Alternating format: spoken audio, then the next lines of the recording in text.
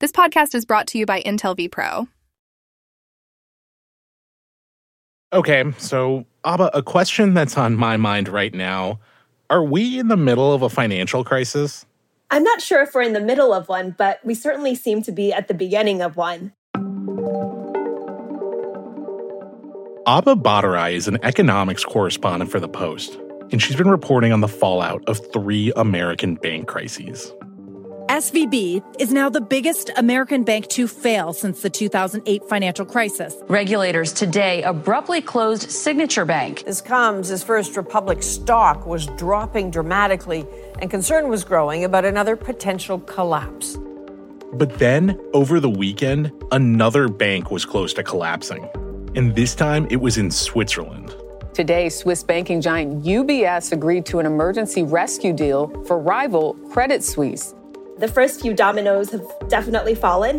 We're waiting to see what's next. The government has been very quick to swoop in with new regulatory measures, with new emergency lending measures to stop this from getting worse. But there's still a lot of fear out there that this is just the beginning and we could start to see other banks go down as well.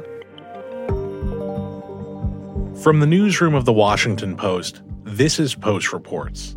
It's Monday, March 20th. I'm Arjun Singh, your guest host. Today, we're talking with Abba about bank failures, and we try to understand what kicked off this banking crisis that took the world by surprise.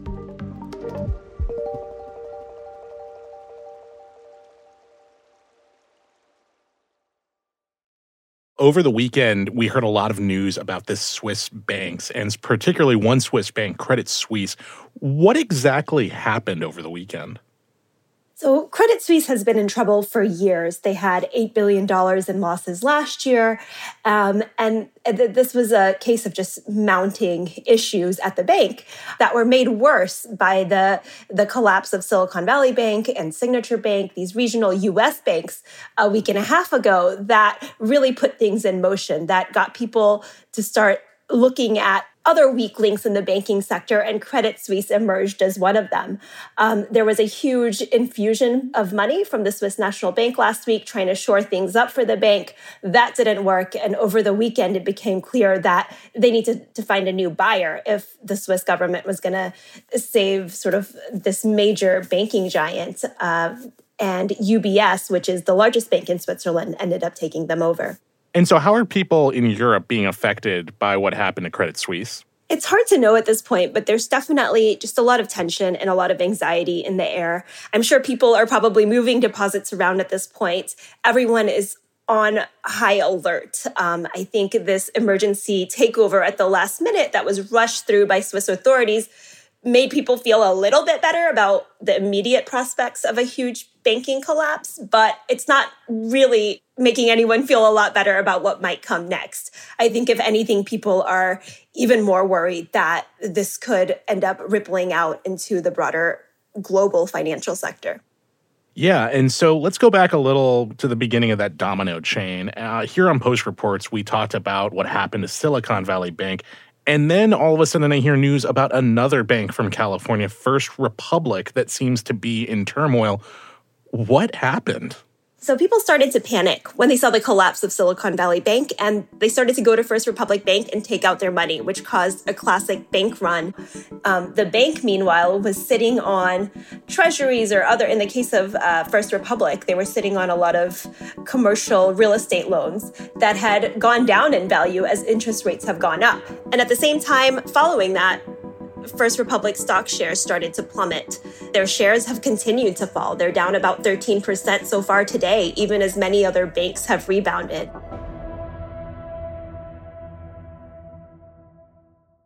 Well, that makes me wonder then. We talked about Silicon Valley Bank, then you hear about First Republic.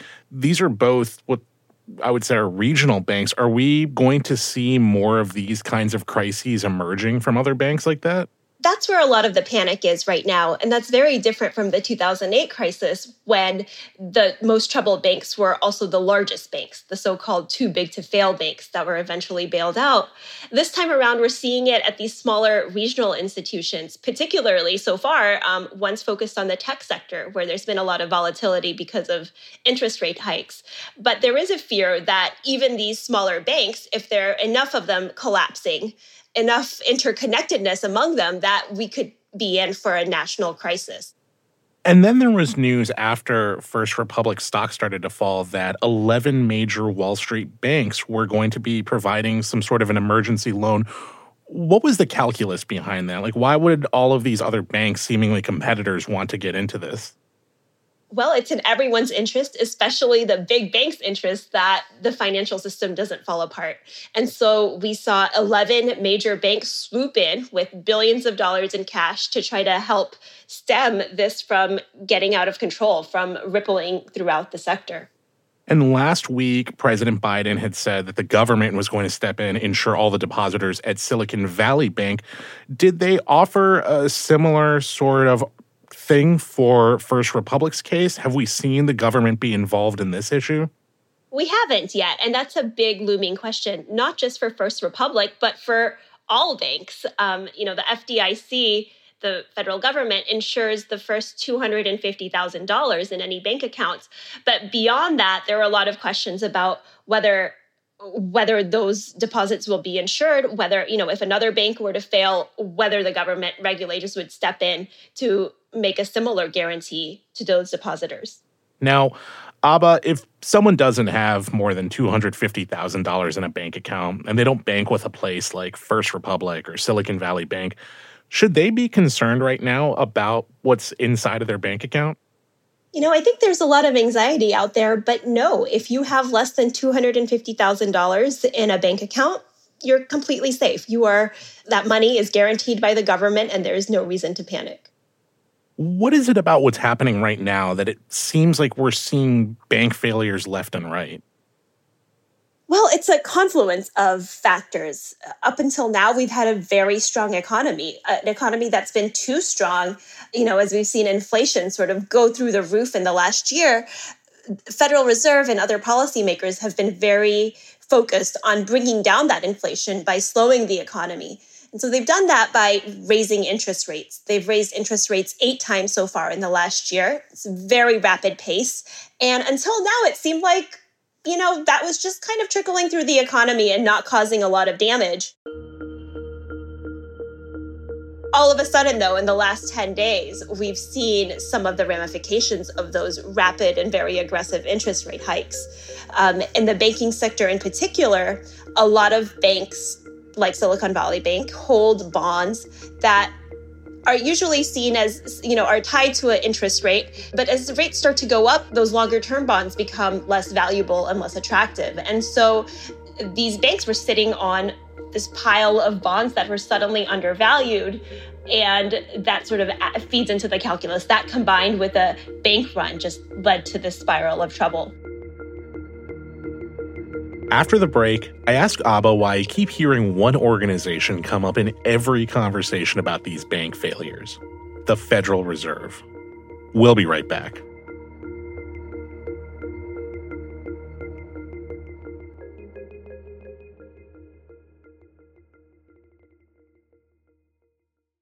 This podcast is brought to you by Intel vPro.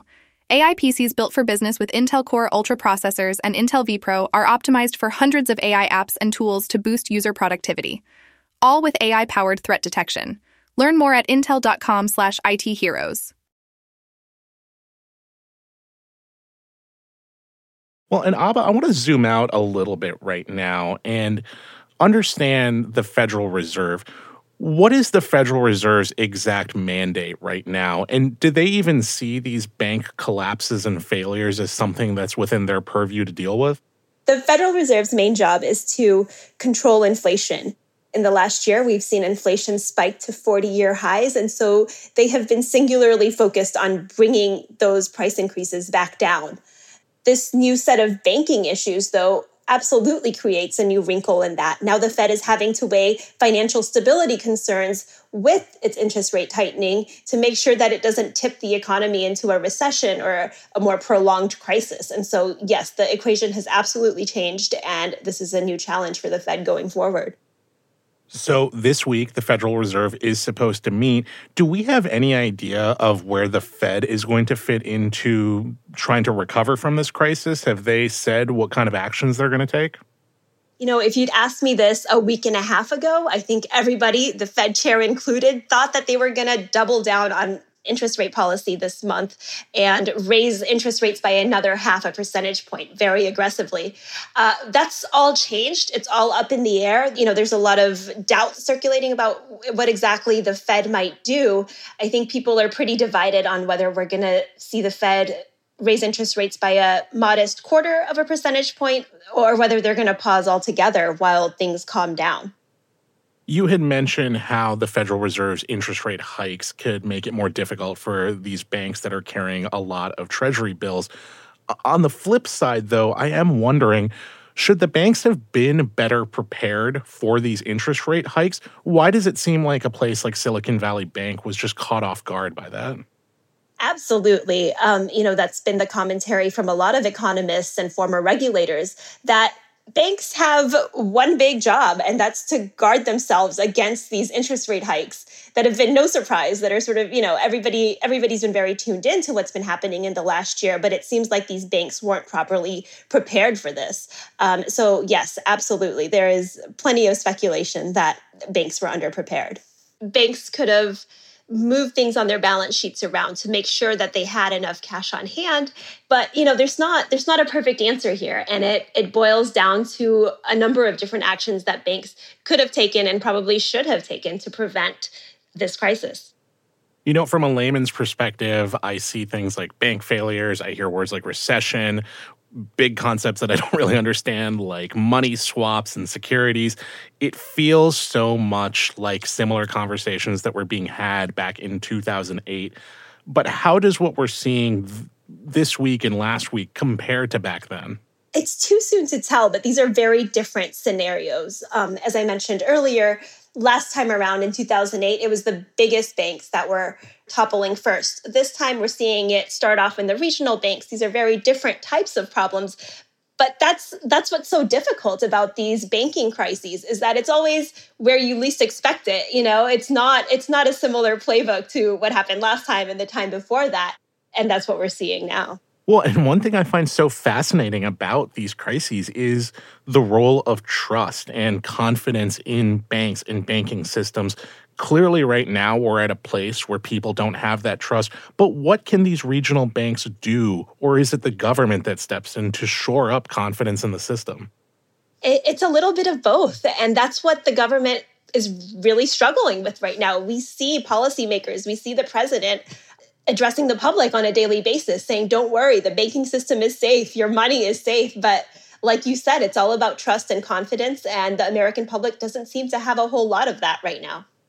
And, we talked a little bit about this on our show last week, but are there rules or regulations in place that were supposed to help shore up trust in banking?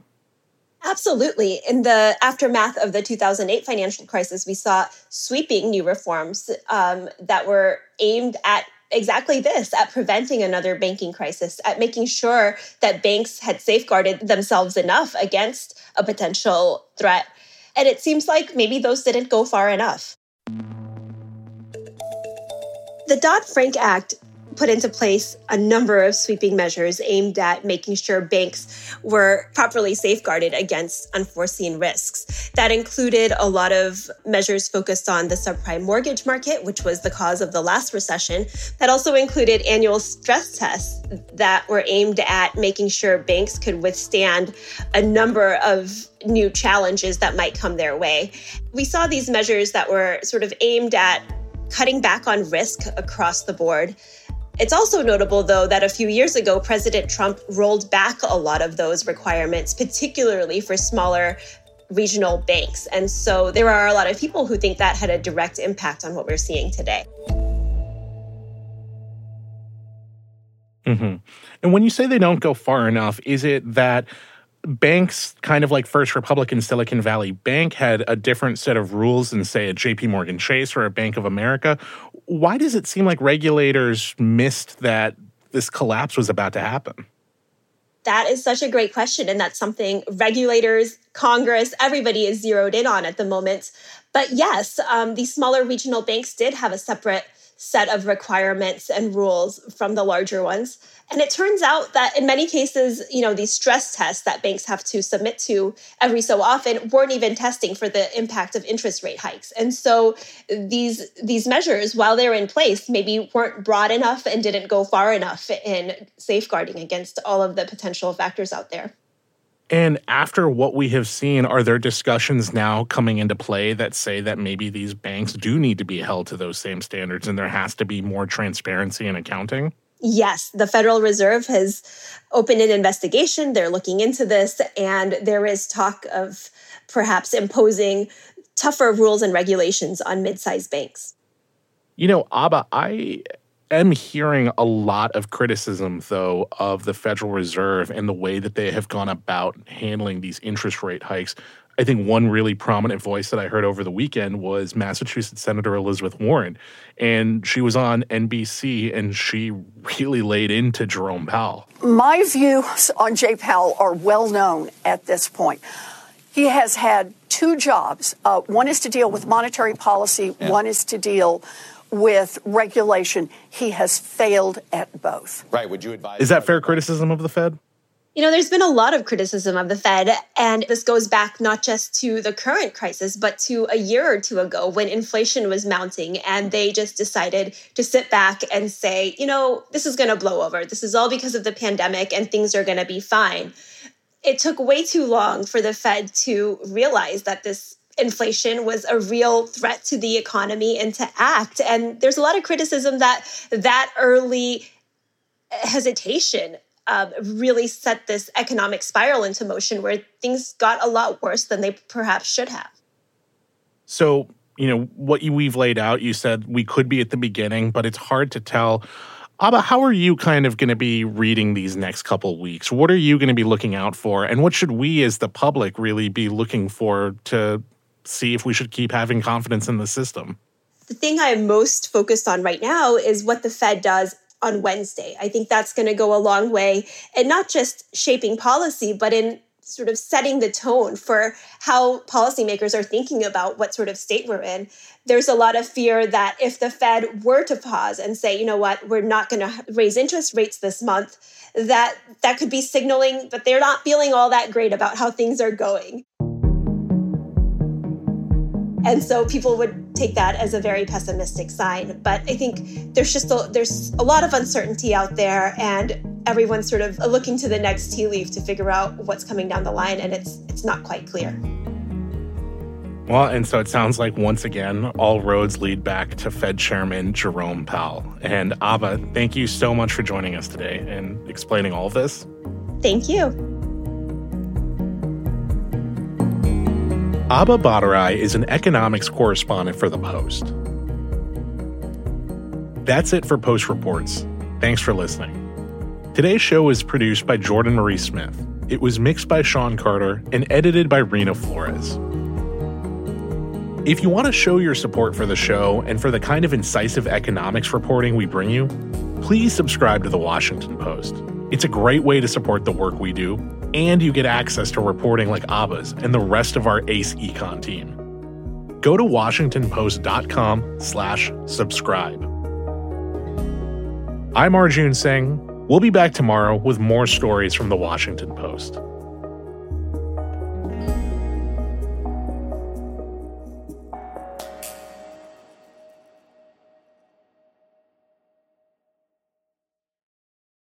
This podcast is brought to you by Intel vPro. AI PCs built for business with Intel Core Ultra processors and Intel vPro are optimized for hundreds of AI apps and tools to boost user productivity, all with AI-powered threat detection. Learn more at intel.com/IT heroes.